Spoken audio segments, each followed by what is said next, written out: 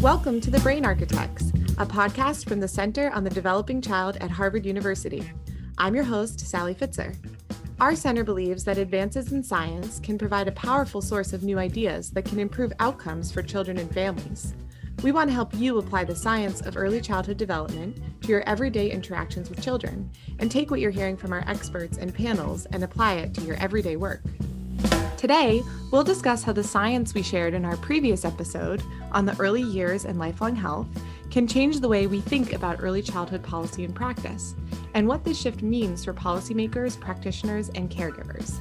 So I'd like to welcome back Dr. Jack Shonkoff, Professor of Child Health and Development and the Director of the Center on the Developing Child at Harvard University. Hi, Jack. Welcome back. Hey, Sally. So we talked in the last episode about how the brain is connected to the rest of the body, and especially how the early years really matter when it comes to lifelong health. What does this science mean for policymakers, systems leaders, or even caregivers? Yeah, that's a really important question, Sally. From the beginning of the early childhood field, it's always been focused on early learning and improving children's readiness to succeed in school. In the policy world, it's an education policy. It comes out of the education budget. For people who work in early childhood programs and for parents, it's about programs that encourage and provide rich learning opportunities for children to develop early literacy competencies. But the mindset shift here is that it's not just about early learning in school. It's about the foundations of physical and mental health. It's not just about improving outcomes for greater economic productivity, better educational achievement. It's also about decreasing the likelihood that you'll develop heart disease or hypertension or diabetes or a wide range of the most common chronic illnesses in society. It's not just a matter of a return on investment asking, so how much more economically productive will the population be? How much will we save in incarceration? It's also how much will we save in the cost of healthcare? We've previously discussed the coronavirus pandemic, as well as the national reckoning regarding systemic racism and the impact that this current climate has on children and families. Could you talk about how both of those issues are playing out in the context of policy and systems change?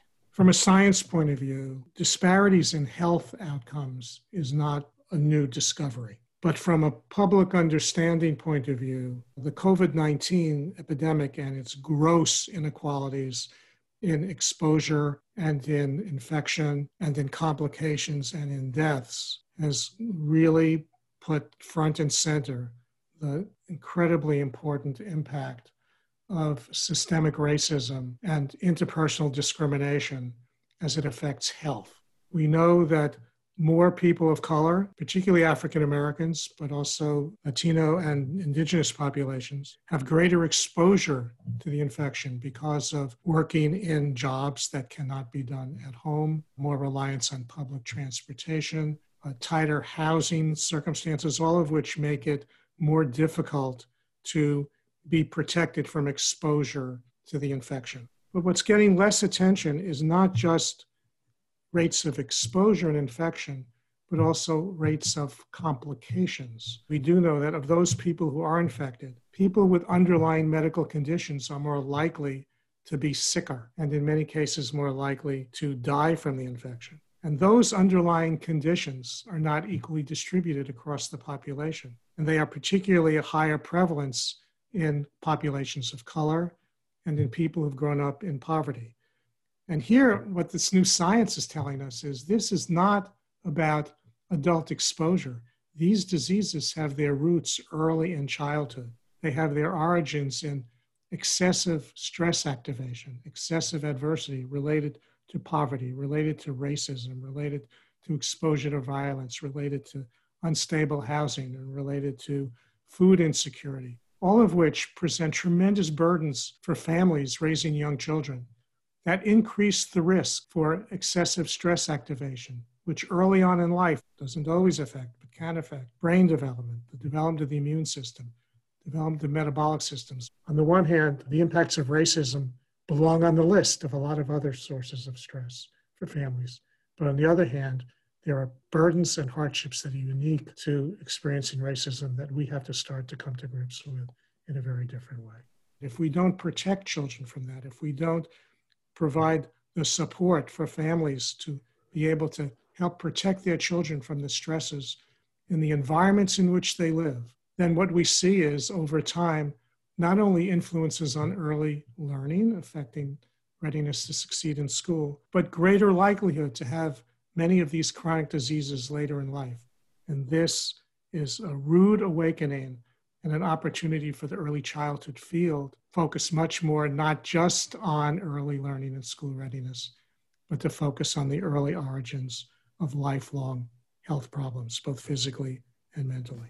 I completely agree with that, Jack. And I'd also say that it's so important that people at the policy and systems level work directly with families who are experiencing these stressors, just to make sure that they really understand their perspectives and their needs. And up next, Jack's going to answer a question that's been submitted by one of our listeners.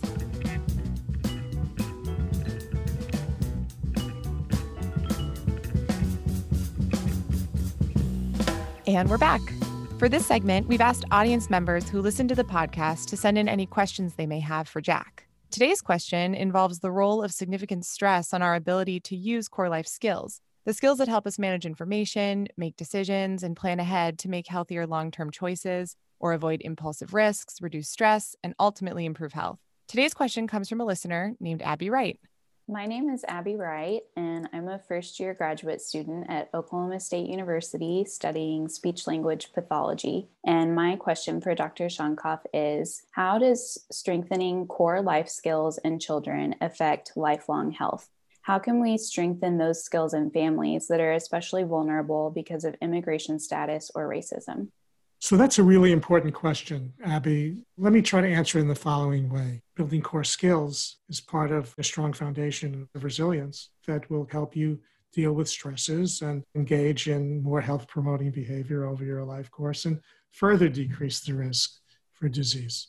For young children, strengthening those skills helps to build coping capacities. It helps bring the stress response down so that when these systems are developing very early on, they're not being disrupted. One of the things that we are beginning to understand in a much clearer way is that reducing excessive stress activation in the early childhood period helps to protect all these developing biological systems that not only affect learning, but also affect physical and mental health. Part of the way that we reduce stress activation in young children is by the adults who care for them to provide a sense of safety and security and buffer children from the stresses that are present in the lives of their caregivers. Families that are experiencing significant stress, the pressures are greater to be able to provide that sense of safety for children and help them build their own coping skills.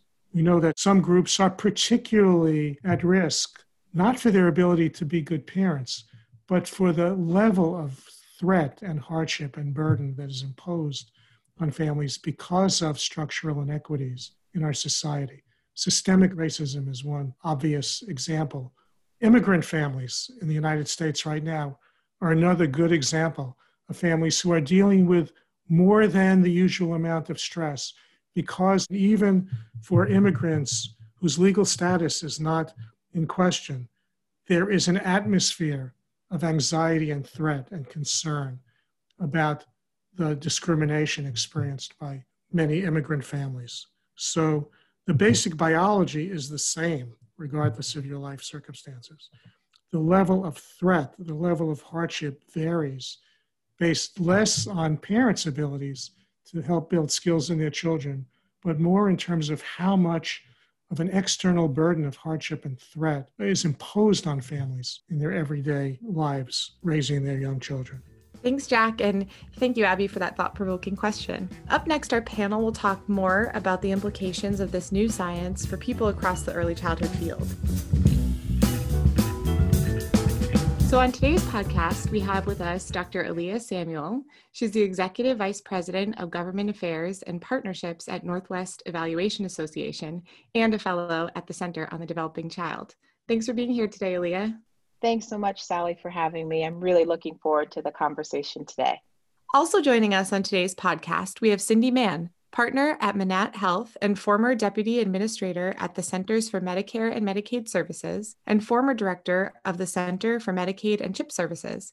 Hi, Cindy. Great to have you with us. It's a pleasure. Thanks so much for including me.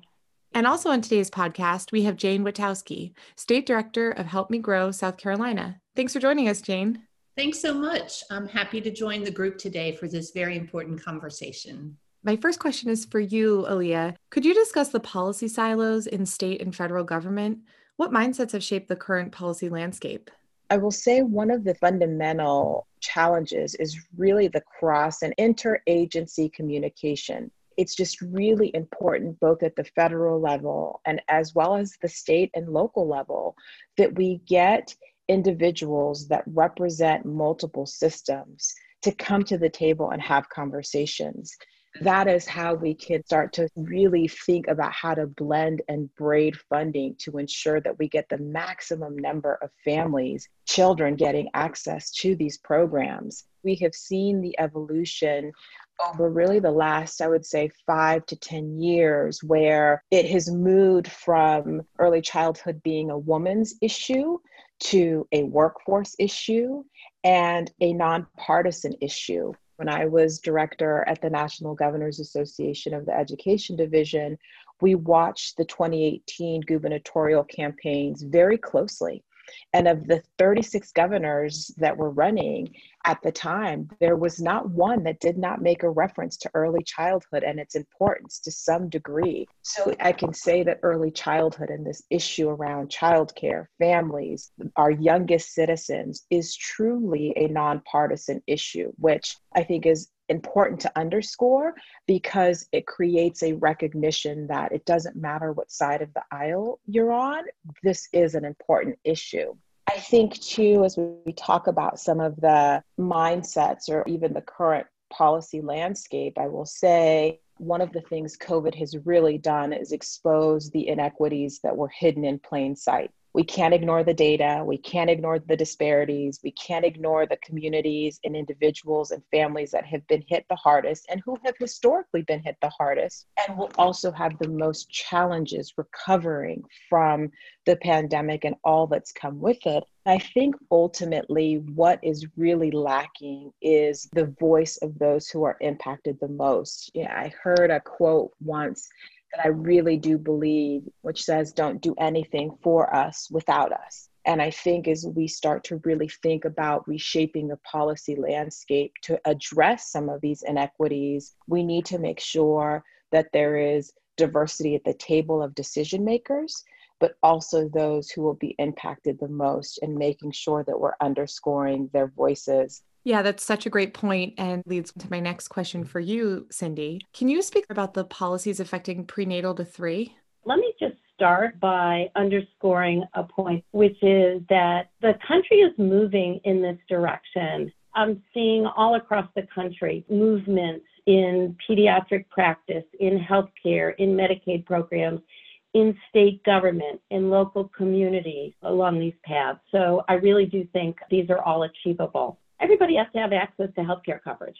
Start there. That is not the case now. And while children are more likely to be covered than other groups, the rate of insurance for children has been dropping in the last couple of years. And mostly they've been dropped off in Medicaid and not picked up elsewhere. And there's a lot of different reasons for that. There's also groups of children who, because of their immigration status, are just not eligible for coverage. Also, one of the, I think, really important tenets of good pediatric practice is to make sure that parents' needs are met as well.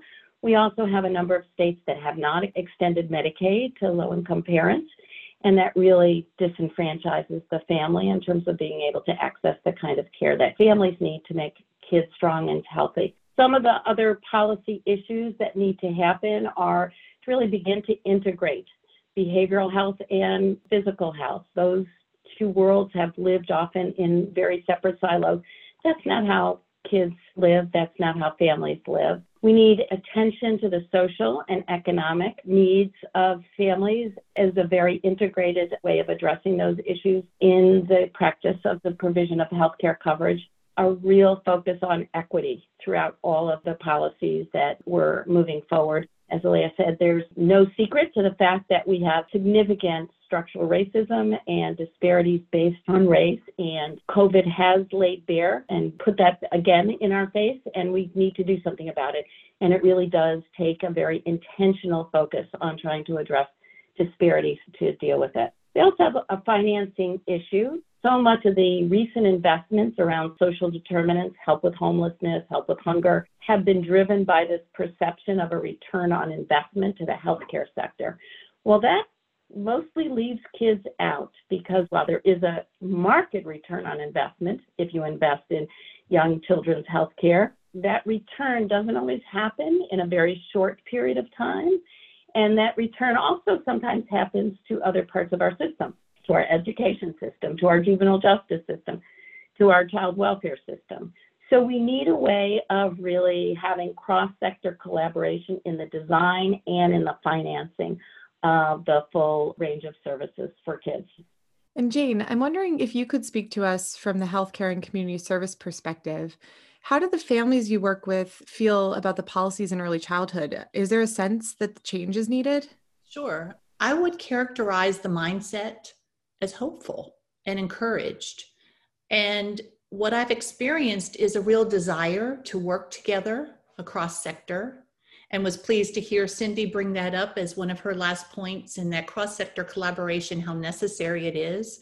And I've seen that at the local level and at the state level. However, it's accompanied by a real frustration about how to go about it. There's still a lot of confusion and also barriers. When providers are faced with funding restrictions, staff capacity, regulatory mandates, and still this mindset of needing to stay in your lane. One of the reasons that I'm hopeful is the Help Me Grow system, which 20 years ago was seen as an innovation and an opportunity to bring together those service providers with the common goal of meeting families' needs. And so I've seen how it can allow service providers to break down those barriers and to help make connections that are really meaningful for families. Sally, can I just chime in here? Jane, when you said the flexibility, particularly in the regulations and staff capacity, that is so spot on. I do a lot of advocacy work, both at the federal and state level. And one of the things we are advocating hard on is allowing for flexibility in the regulation so that at the community level, the funds can be used in the way that best fits the community needs. We fundamentally have to take a step back and stop being so prescriptive on what we think communities need and create the funding structure to then package it to a community to make the changes and provide the supports that they need. And also, it's ironic when you mentioned the innovation piece, or staff capacity.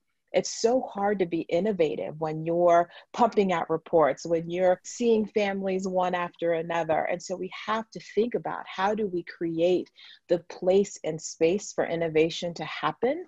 And that takes time. That takes time to plan. It takes time to collaborate across systems. We can't keep expecting, do what you're doing with no additional funds or support, and then be innovative on top of that. It just doesn't happen that way. And you can have the most well-intended people who have the passion and the ideas to innovate, but if they don't have the capacity, it's not going to happen. I'd love to jump in on this part of the conversation as well. Another important point is to build the infrastructure in the community to be able to help connect people, healthcare sector, to community-based organizations and other resources. You can't expect that a pediatrician is going to figure out where to send their families if they're homeless or if they're hungry, or maybe you can send them, but you can't necessarily do the follow-up that's needed to make sure that those needs get met. So increasingly, different communities are coming up with, and states coming up with, integrator organizations. They can be accountable communities of health, is what Washington State calls them. North Carolina is planning to set up lead entities to help coordinate community-based organizations in certain regions and connect them to the healthcare sector. So we absolutely can't do this just on the fly. We've got to create systems of financing, and systems of working together that are adequately funded so that this can work. And let me just also underscore a point made before that I neglected to raise, which is I so firmly believe in the importance of families being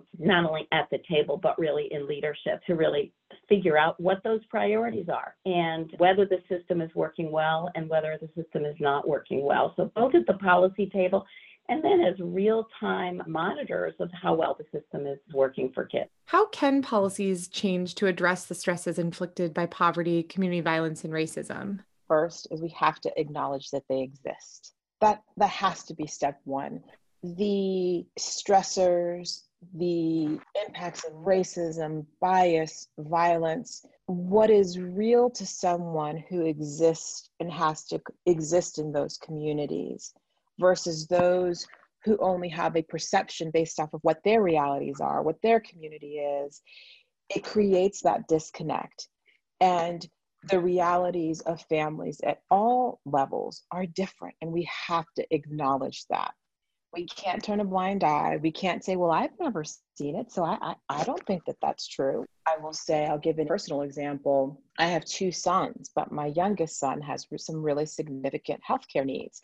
Well, I didn't understand the challenges of being a mom with a child with special healthcare needs until I had one.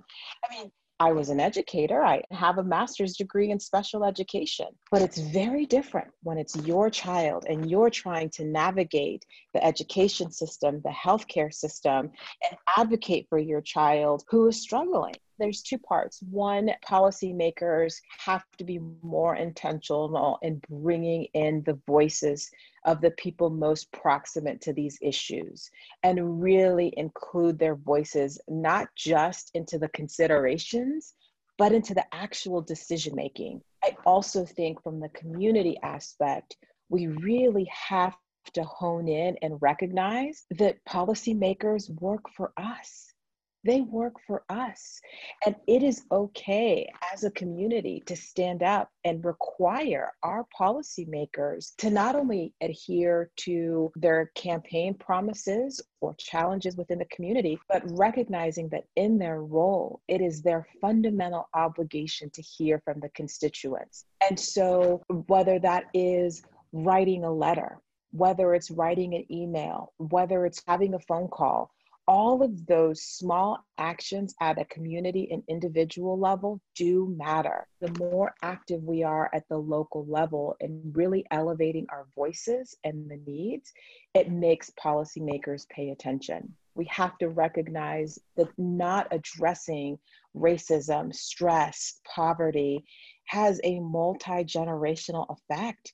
It doesn't only affect the adults right now, but it affects the children and even the children's children.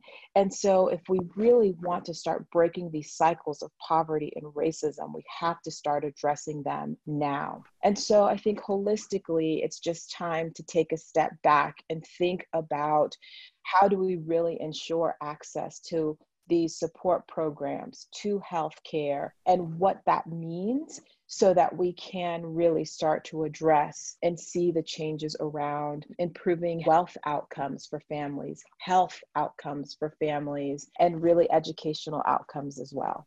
To follow up on that, I have a pretty big question for this panel, which is, what does an ideal future look like from your perspective in this cross-policy system space? That is a big question.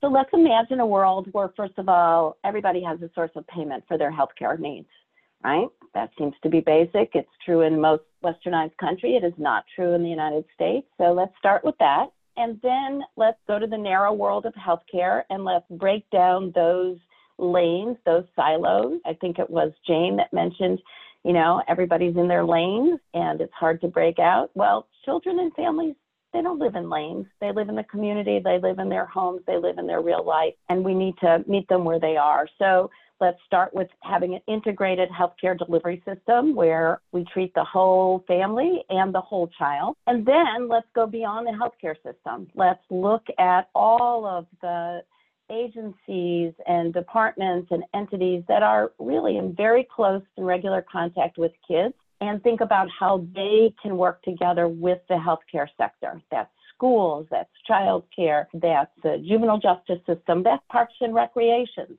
What do we need to keep kids and families healthy? So beginning to work together. And then working, as I mentioned before, with community-based organizations who really do have a lot of expertise on how to address homelessness and hunger. They may not have all the resources they need for sure, but they need to be working together in concert, both to deliver the services and to have everybody advocate for more resources to the extent that more resources are needed. We need to have a very intentional equity lens as we go about these collaborations and the delivery of services and the thinking about where the financing should be prioritized. And we need to have all of this with the construct of families in the lead, and particularly, communities of color, given the health disparities. I've had the occasion of working with community-based organizations that are led by the community, and I'm taken by LA as reference. I never learn more about the system as when I'm talking to parents of kids with special health care needs. They are so expert, not just on what their kid needs, but on what works and what doesn't in the healthcare system. So if you're really wondering how to get smart on all of this, sit down with some families that have really been trying to navigate and struggle, whether it's because they're homeless and they're trying to get care for their kids, or whether their kid has special health care needs. They are the experts, and they really need to guide us as we go forward. I really love this thread, and I feel like it's been followed through our entire conversation today, really just making sure you have the right voices at the table, not for them just to react to something that's already been created, but to be there to actually create these things. And I think that's extremely important. And Jane, I'm wondering if you could talk a bit more from your perspective about how these silos that everyone's been referring to truly impact families and communities. I would like to tell you the story about a family we worked with, a lower income family who identified themselves as Latino. Dad worked in construction. Mom was home with 4 children. The older children were in school, and she had reached out to Help Me Grow because she had some real concerns about her youngest child, lack of language skills primarily, but also some behavior issues which may have been associated with those communication challenges. The family lives in a rural part of our state, which, while services are available in a nearby city, transportation is not available. And the mom and the child were connected with our early intervention to have an evaluation. But when we did some follow-up with them, we understood they missed the appointment. And why? Because the car that they were using broke down and the family had no money to get the car fixed. So the story could have ended right there with a child in need, a frustrated parent, and a frustrated service provider not truly understanding what was going on. But it did, thank goodness. And I think that shows the resiliency that this mom had in understanding that she really had a child who had some needs and she wanted to get help for her child. And a care coordinator, Help Me Grow, who really understood the social and environmental challenges that that family was facing, and who came up with some innovative solutions to make sure that the child and the mom could get to the appointment. So we ended up with a child who was evaluated and qualified and is still receiving early intervention services. And I just feel like that's an example of how we can work together in a coordinated fashion to have a positive impact on outcomes for children. Imagine a community where children and families could access services without any restrictions. A community where every individual member shared a common goal of improving outcomes for all children, and where programs and resources and services that families might need, such as the healthcare, early learning experiences, healthy nutrition, would work together as a coordinated system. I do see one challenge, and I'd love to hear, some thoughts that Cindy might have around this, is that historically child healthcare providers haven't been viewed as full participants in this community network. And yet, ironically, they are the very first service providers for children and really continue to see the majority of children on a regular basis throughout their earliest years. And so I think one of our goals should also be to intentionally embed child healthcare practitioners seamlessly into this network of community providers. Think about this provider network as an electrical power grid. So when the grid is really functioning well, there's this reliable flow of resources, and families can access them and plug in whenever it is that they need to.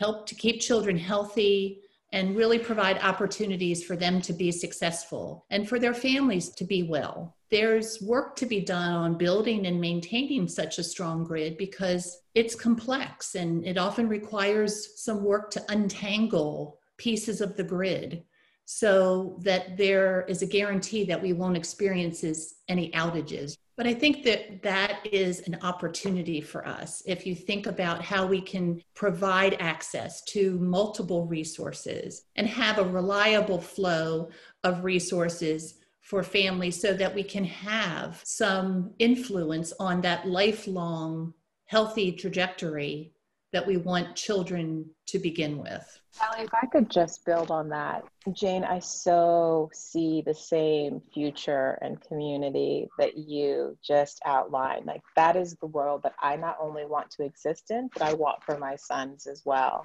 For those who would say, well, you know what? I don't have kids. Why should this matter?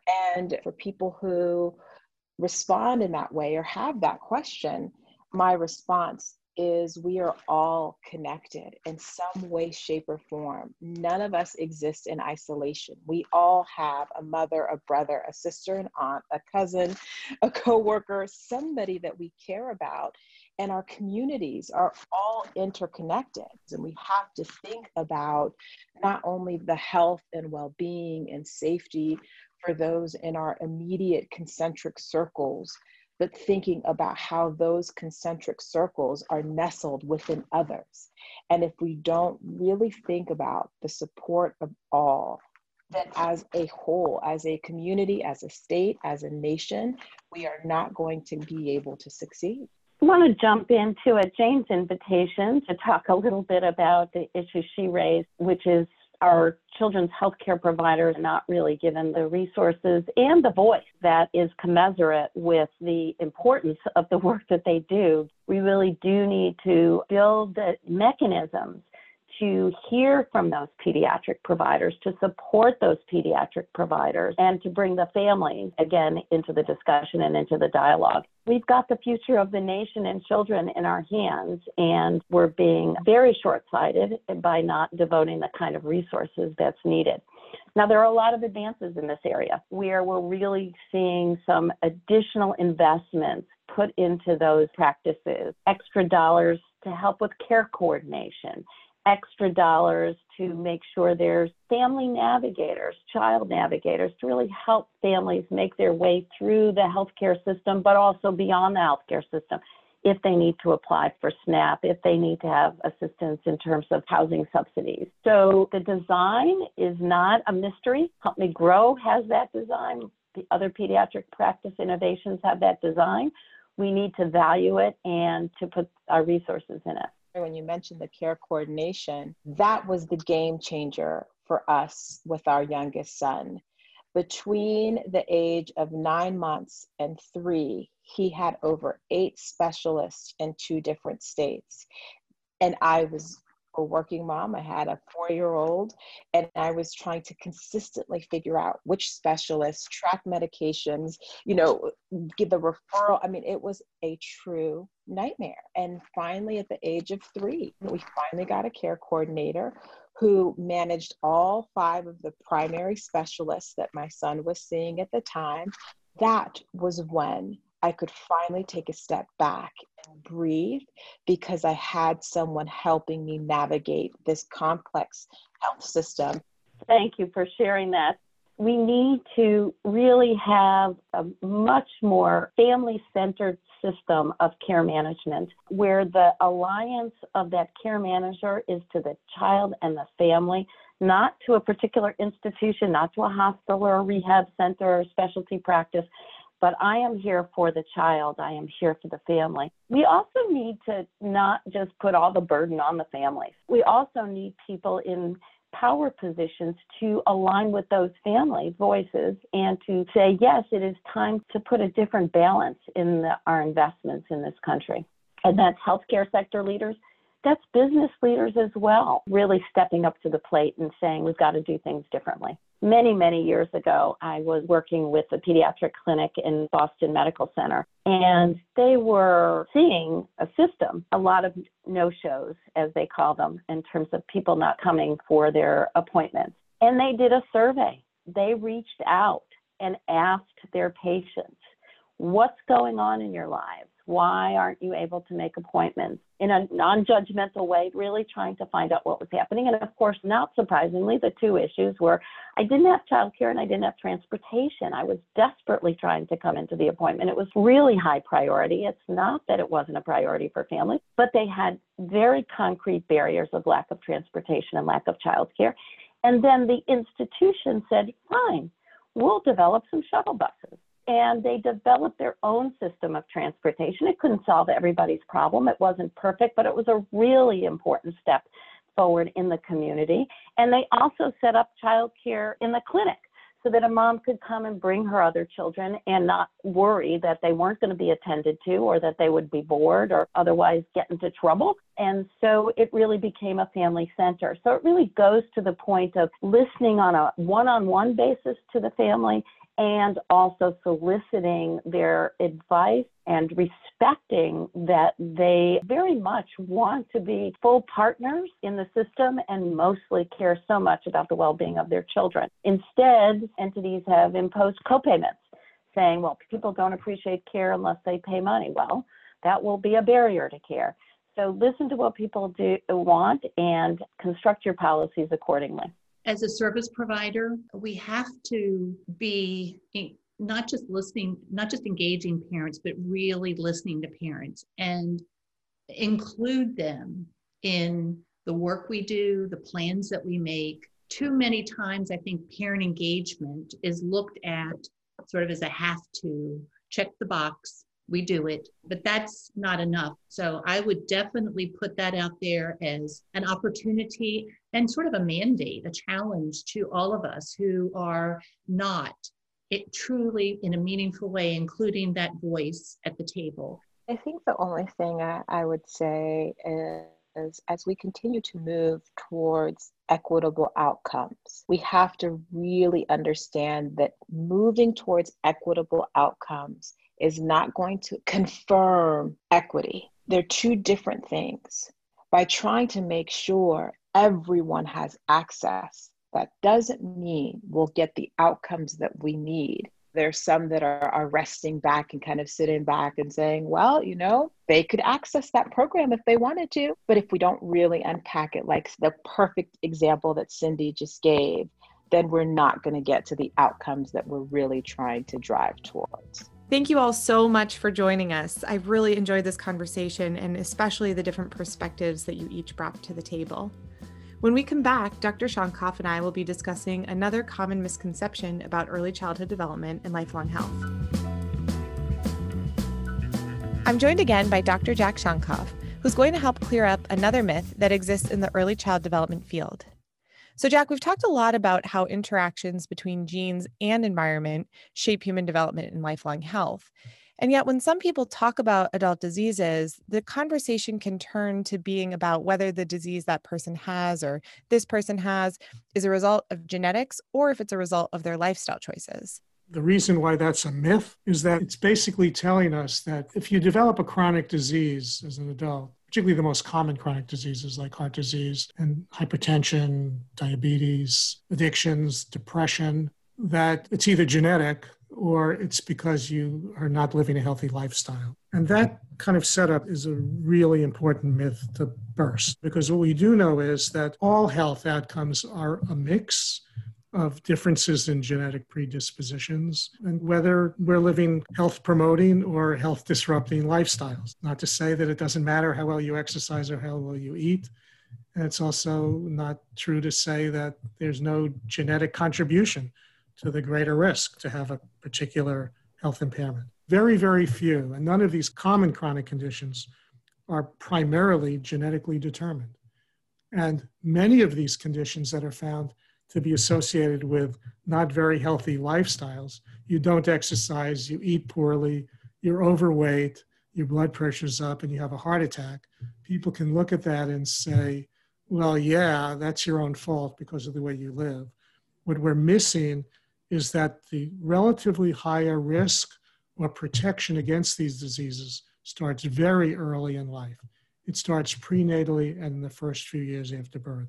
And that's why it is so important that we try to protect children from excessive adversity, and why we want to help bring down excessive stress activation, because it affects these developing systems very early in life when they are relatively immature. That can have an effect on the greater likelihood of good health or the greater likelihood of being at risk for many common diseases. And we're back with Dr. Jack Shonkoff to wrap up today's episode. Jack, we've talked a lot about changes that need to happen at the policy level, the systems level, and even the program level. What would you say to parents or caregivers who are hearing this information and thinking, well, I can't wait for these changes to happen. I need to help my child now. Why should this new science make our listeners more hopeful that these changes can occur, and what can they be doing in the meantime?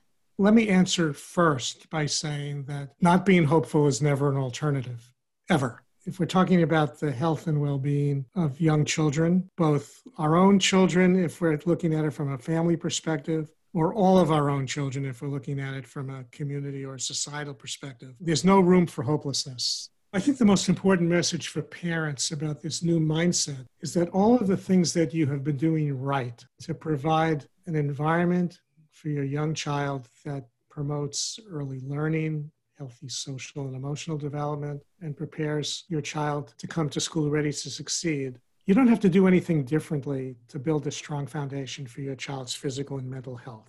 A lot of attention has been directed in the early childhood field to the importance of responsive relationships, the need for serve and return interaction between young children and the adults who care for them, the importance of buffering children from stresses in the lives of families who work really hard to help build their children's ability to be able to adapt to the stresses of everyday life, which the importance of building skills to help to deal with stresses and hardships, the importance of building resilience that then transforms into being able to cope with adversity and to learn effectively and do well in school. That same resilience, those same kind of coping skills, not only protect the developing brain, they protect the developing immune system, they protect developing metabolic systems. All of the wonderful things that parents do for their children. It used to be done in the service of early learning. Without even thinking about it, you're doing the same thing to protect your child's health now and in the future. The reason to be more hopeful about this is that we have a very strong science-based explanation for why what happens early in life influences all of the things that make for a healthy, productive, successful, engaged population for society. It's very hopeful to think that if that science message gets out with the credibility that it deserves, that a broader part of the population will understand what a terrible missed opportunity is to not invest very early in the lives of children whose families are facing significant adversity, and to understand that we will all benefit at the end of the day. It doesn't mean that there isn't a lot of hard work to be done at the policy level, a lot of hard work to be done at the service delivery level, a lot of hard work to be done to help families with young children across the population to be empowered to advocate for what families need to kind of raise healthy and competent children. All of that, to me, presents a lot of hope. It doesn't underestimate the struggle to change policies, but we have more information and knowledge to work with. Absolutely. There's clearly a lot of work that needs to be done, but hearing your perspective as well as the voices of our panelists earlier in the call definitely makes me feel optimistic that change is possible. I'd like to once again thank our guests, Cindy Mann, Dr. Aaliyah Samuel, Jane Wadowski, and Dr. Jack Shonkoff. And thanks to Abby Wright for your question. I'm your host, Sally Fitzer, and we'll see you next time. The Brain Architects is a product of the Center on the Developing Child at Harvard University. You can find us at developingchild.harvard.edu, where we'll post any resources that were discussed in this episode. We're also on Twitter at Harvard Center, Facebook at Center Developing Child, Instagram at Developing Child Harvard, and LinkedIn, Center on the Developing Child at Harvard University. Brandy Thomas and Charlie Gibney are our producers. Bridget Sear is our audio editor. Our music is Brain Power by Mila from freemusicarchive.org.